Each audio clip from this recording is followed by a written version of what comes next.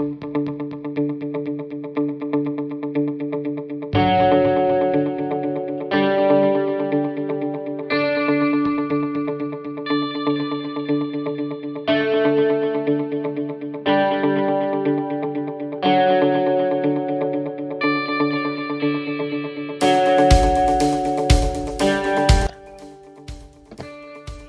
everyone, thank you for joining us on our 6th episode of our podcast called The Research Behind Lift the Lid, where we talk to researchers previously funded by Australian Rotary Health about their research findings.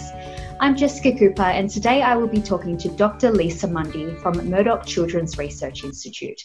Dr. Mundy received an Australian Rotary Health mental health research grant in 2015 for her project called Pubertal Risks for Mental Health Disorders. Dr. Lisa Mundy is a team leader and research fellow at the Centre for Adolescent Health based within the Murdoch Children's Research Institute. Dr. Mundy is a developmental psychologist with expertise in life course epidemiology. She also has experience in developing strategies for participant and community engagement and translating research outcomes into service delivery improvements. Dr. Mundy's primary research focus is on understanding the psychological, behavioural and biological underpinnings of mental health problems, with the ultimate goal of developing innovative approaches to prevention and intervention. So it's great to have you on our podcast today, Lisa. Thanks so much for joining us. How's everything been going for you lately? Thanks for the opportunity to be here, Jessica. It's been going well. I think, like most people, there was that initial hump as we all made the transition to working from home and into what this new normal was and kind of adjusting. But I think since then things have kind of really settled down and we've got somewhat into a groove of all working together. So. Yeah, I think probably the real challenge will be getting back to normal again. Yeah, I think you're right. I think that kind of adjusting to what's next is probably going to be another challenge again. Yeah. Yeah. So with your research background being in adolescent health, I just thought I'd ask if you might have any mental health tips for teenagers or parents of teenagers who might be listening as we still adjust to the changes brought on by COVID-19. I've seen an article just recently saying that going back to normal can actually it can cause anxiety as well. So would you have any comments about that? I think it's a really important point. And as we know, we've been through huge amounts of change in the last couple of months where pretty much everything has changed for our young people in terms of, moving to online learning and disruption to sporting events and travel events being cancelled and not being able to see friends and extended family. And now, obviously, as these restrictions are starting to ease, then many families are starting to prepare for that transition back to school, starting to have increased opportunities to kind of reconnect with friends and family and to begin some sports again. And so as we were saying, there's kind of probably we're adjusting back to now. We were kind of in a pattern of sort of almost relative calm, and now we're kind of having to readjust to what is this new normal that we find ourselves in, and kind of back into an unknown as well. And there'll be new rules. It won't simply be a case of being able to slip back to how things were before. So I think, some people are going to be really, really excited, and there's going to be obviously some teenagers and young people who are super excited to be getting back to school, being able to see their friends again and get back to doing some of those activities that they've really missed. But others will have more concerns, and there'll be some young people and indeed adults and children as well who are somewhere in the middle. And we know that these kind of periods of change and transition are can be a worrying and unsettling time anyway, let alone in the context of being in a global pandemic. But it's likely that most students will adapt pretty quickly and will settle into this new normal. So I guess in terms of advice for parents and young people, I think, as always, talking with your child or making sure that they have someone that they're able to talk with. When talking with your child, using open-ended questions so that they get a chance to kind of really explore what's happening for them, and to try and wrap up conversations on a positive note as well. So don't leave things kind of open with a kind of edge of anxiety of what's next. Provide reassurance, I think, is really important. I guess that's one of the good things about what we're all going through, is that everyone is in this together. So everyone's going through it again. But that said, it's important to listen and acknowledge to your child or young person's concerns, and be aware of changes to their behaviour that might signal that they have concerns. So things like not sleeping or being really worried about going back to school. I think remembering that it is normal to feel worried and to have a level of anxiety during these times, but there are strategies for managing those times. So things like breathing exercises, doing mindfulness, going for a walk, getting outside, healthy eating, those sorts of things. Encourage them to talk to other people as well, like their friends. And of course, there's lots of other resources available. From the kind of BU, Raising Children Network, those sorts of resources, as well as obviously being able to speak to health professionals, a GP, if you have concerns. I guess some other practical steps are thinking about, with the kind of return to school, so thinking about helping your child kind of prepare for what that looks like. As we said, it's not going to be the same as it was before, so there's likely to be staggered drop-offs and breaks, and the need to be a bit more self-sufficient than possibly they were before, not being able to share things and needing to have their water bottles, not being able to use water fountains and that sort of thing as well. And I guess the final thing as well is probably a routine. So trying to get back into a routine as well. I think with all these changes, many of us and many families have kind of perhaps slipped into perhaps going to bed a bit later, waking up a bit later. So starting to get back into a more regular routine as well will help with some of those changes. Yeah, well, thanks so much for that. That's some really good advice, and I'm sure that will be really helpful for people. So in 2015, Australian Rotary Health awarded you with a mental health research grant to see how hormones could predict mental health problems in young people. Did you want to tell us a bit about how this study came to be and what you hope to get out of it? Yeah, that would be great. Yeah, so this project was part of a larger study called the Childhood to Adolescence Transition Study, or the CAT study, as we like to call it. And this is a unique study that's been following over 1,200 students through these middle years, so that kind of 8 to 14-year-old period, and through this transition from childhood to adolescence. So we used to think that these years were a quiet time where not much was happening, and in fact, these years are still kind of typically forgotten in research and policy. We tend to focus on the kind of the early years, kind of 0 to 5, or at kind of late adolescence, when many of these problems that we're interested in, like mental health problems, have really emerged. But we now understand that these middle years are actually a really important phase of life, and they've been described as this sort of developmental switch point. And they're dominated by puberty, which happens to us all. And this brings a whole suite of changes across pretty much every area of development, from cognitive, social, emotional, as well as, of course, the physical changes.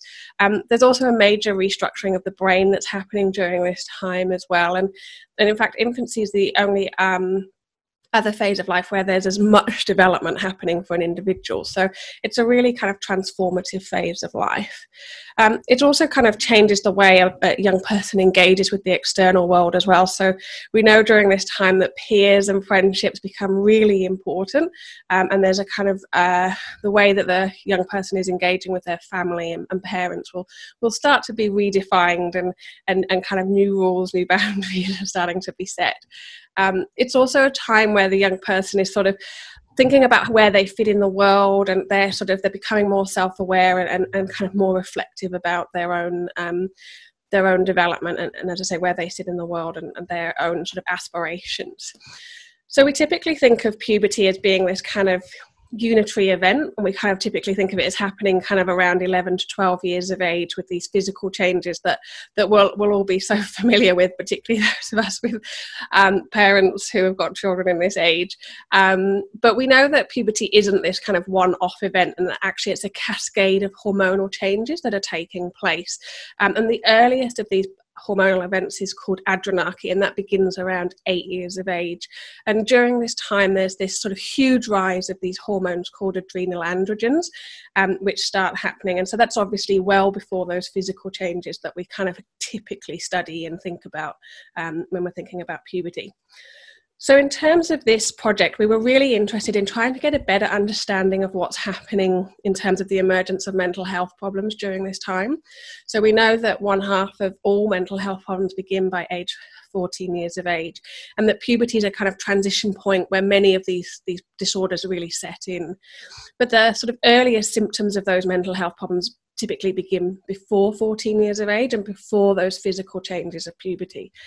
So we wanted to kind of get a better understanding of what was happening across the whole spectrum of puberty and how that was linked with the emergence of these mental health problems and those earliest symptoms.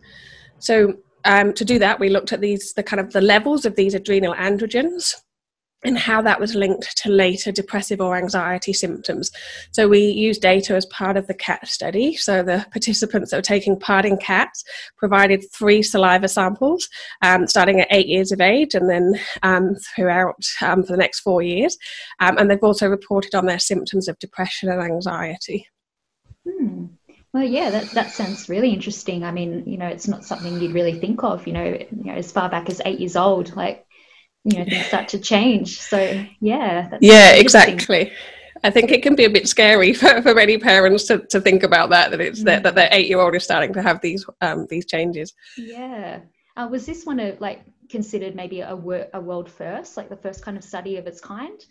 Yeah, it really is. I know that often we kind of like to think that these studies are, but this one really was. And it's certainly the only study in the world that's followed such a large group of children from the kind of normal population with such detail across these years. So we followed the children and their families every year for 8 years. And we've collected a huge amount of data across this time. The big focus on mental health, but also looking at those relationships with peers, families, media use, obviously the role of social media, engagement with school, experience of bullying, and those sorts of things. We've also collected information from the teachers of these students as well as the parents, and we've managed to do data linkage with data sets like NAPLAN as well to get a better understanding of their academic performance. But I guess the really unique part of this study is those biological samples and being able to see what's happening, the kind of underlying hormonal changes that are happening through puberty, as well as the physical changes as well. And so during this grant in 2015, what were your main findings? Yeah, so there's some really important findings that have emerged from this particular project. So we looked at the baseline levels of these hormones. So at 8 to 9 years of age, children who had higher levels of these hormones compared with their peers and their friends. And we found that those children had higher levels of emotional and behavioural problems, even at 8 to 9 years of age. We've then looked at that, as I say, across sort of longitudinally with these multiple samples that we've collected. And we saw that children who had higher levels of these hormones across those later years of primary school, so across years 5 and 6, that having higher levels of hormones during those years predicted later depressive symptoms in early adolescence, and that effect was stronger for girls than boys, which kind of ties into this kind of gender difference in depression that emerges around this time. We also found that girls and boys who had higher levels of these hormones also had greater levels of body dissatisfaction as well during this time. So these findings are really important in terms of kind of providing a better understanding of how we think mental health problems emerge during this time. And they're really important in terms of informing how we do sort of preventative interventions and where we should be targeting resources. So really this idea that we need to be targeting resources when these problems are first emerging, when those symptoms are emerging in late childhood, rather than waiting for disorders to become established and kind of intervening during later adolescence. So that's kind of, I guess, the key findings that we found from this project. Yeah, well, that's really a main focus of our mental health research grants. We target ages 0 to 25 so that we can get in there early and look at prevention Yeah, I think prevention is probably a lot easier than curing mental illness. Would you say Yeah, that? exactly. Yeah. I definitely agree. I think that's key. And I guess the sort of these findings really highlight that, it really is to be intervening when those symptoms are first emerging is likely to be really most effective. Yeah. So going on from that study, has it been translated into practice, or I know that you are using the data still, for different, finding, like, to find different things. Anything interesting come up? Yeah, a few things. So we've been continuing this research and sort of, I guess, trying to get a broader understanding of what's happening for young people who have these emerging mental health problems and these emerging sort of emotional and behavioural problems that happen during this time, and trying to understand better how we can support young people and families during this time. So one of the things we've been really interested in is this relationship between sort of mental health, well-being and learning during these kind of late primary school, so sort of as these symptoms are emerging.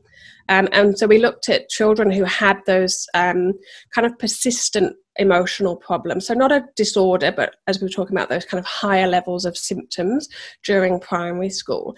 And we found that by the time they got to secondary school, they were a year behind their peers in terms of their academic performance, particularly on numeracy. So obviously that's a huge learning loss at that sort of early stage of secondary school, to sort of be starting secondary school that far behind.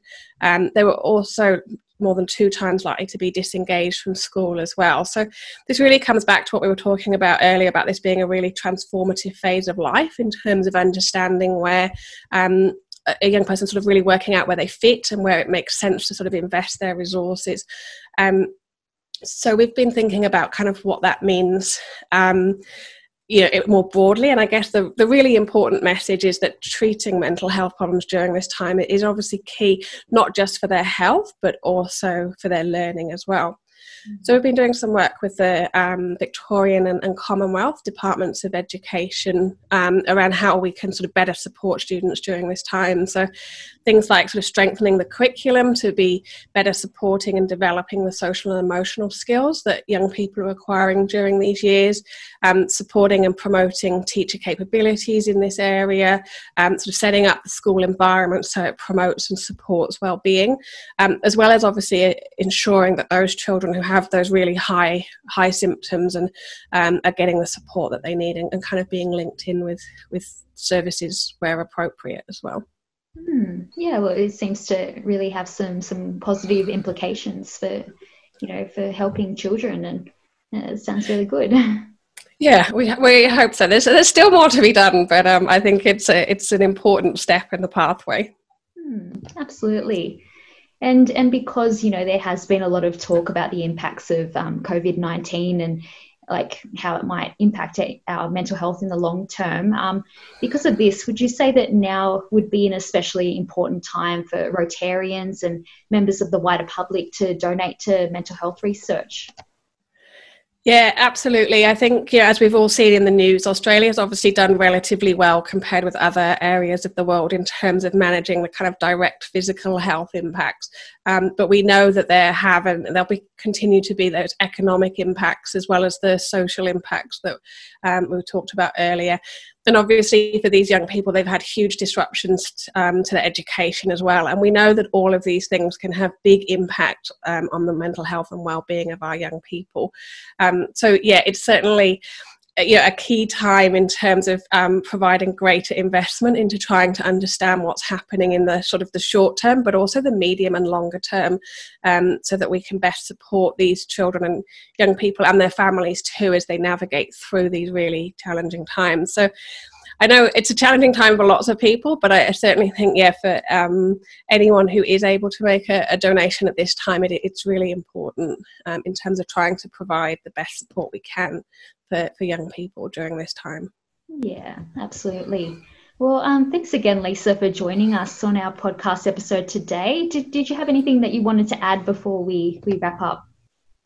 I guess just to say a big thank you to Australian Rotary Health for supporting this work. It's a really underfunded area, and so the support that you provide is incredibly important and really very much appreciated and valued in helping to get these findings and actually make them available. I'd also like to thank all the young people, parents, teachers, schools that have all taken part in CATS and continue to take part in CATS, because we literally couldn't do this study without them, and they really do make a big difference to understanding what's happening for young people. So a big thank you to them too. Yeah, well, no worries. If you wanted to supply a link at the end, I can put that with this video at the end, and if you just want to send me an email, and I can share that around. But thanks again. That sounds great. Lovely. Thanks so much, Jessica. Great to be part of it. Thanks. Thanks. Thank you for listening to the 6th episode of our podcast called The Research Behind Lift the Lid. It's always so inspiring to hear what researchers in Australia are doing to make a difference to mental health, and how they are helping us on our mission to lift the lid on mental illness. If you would like to help more mental health research like Dr. Mundy's continue, please consider donating to our COVID-19 appeal. We have an aim to raise $200,000 by June 30, so your support would be very much appreciated. Please see the link to donate on our Australian Rotary Health Facebook page. Thank you for listening. Please join us again next time.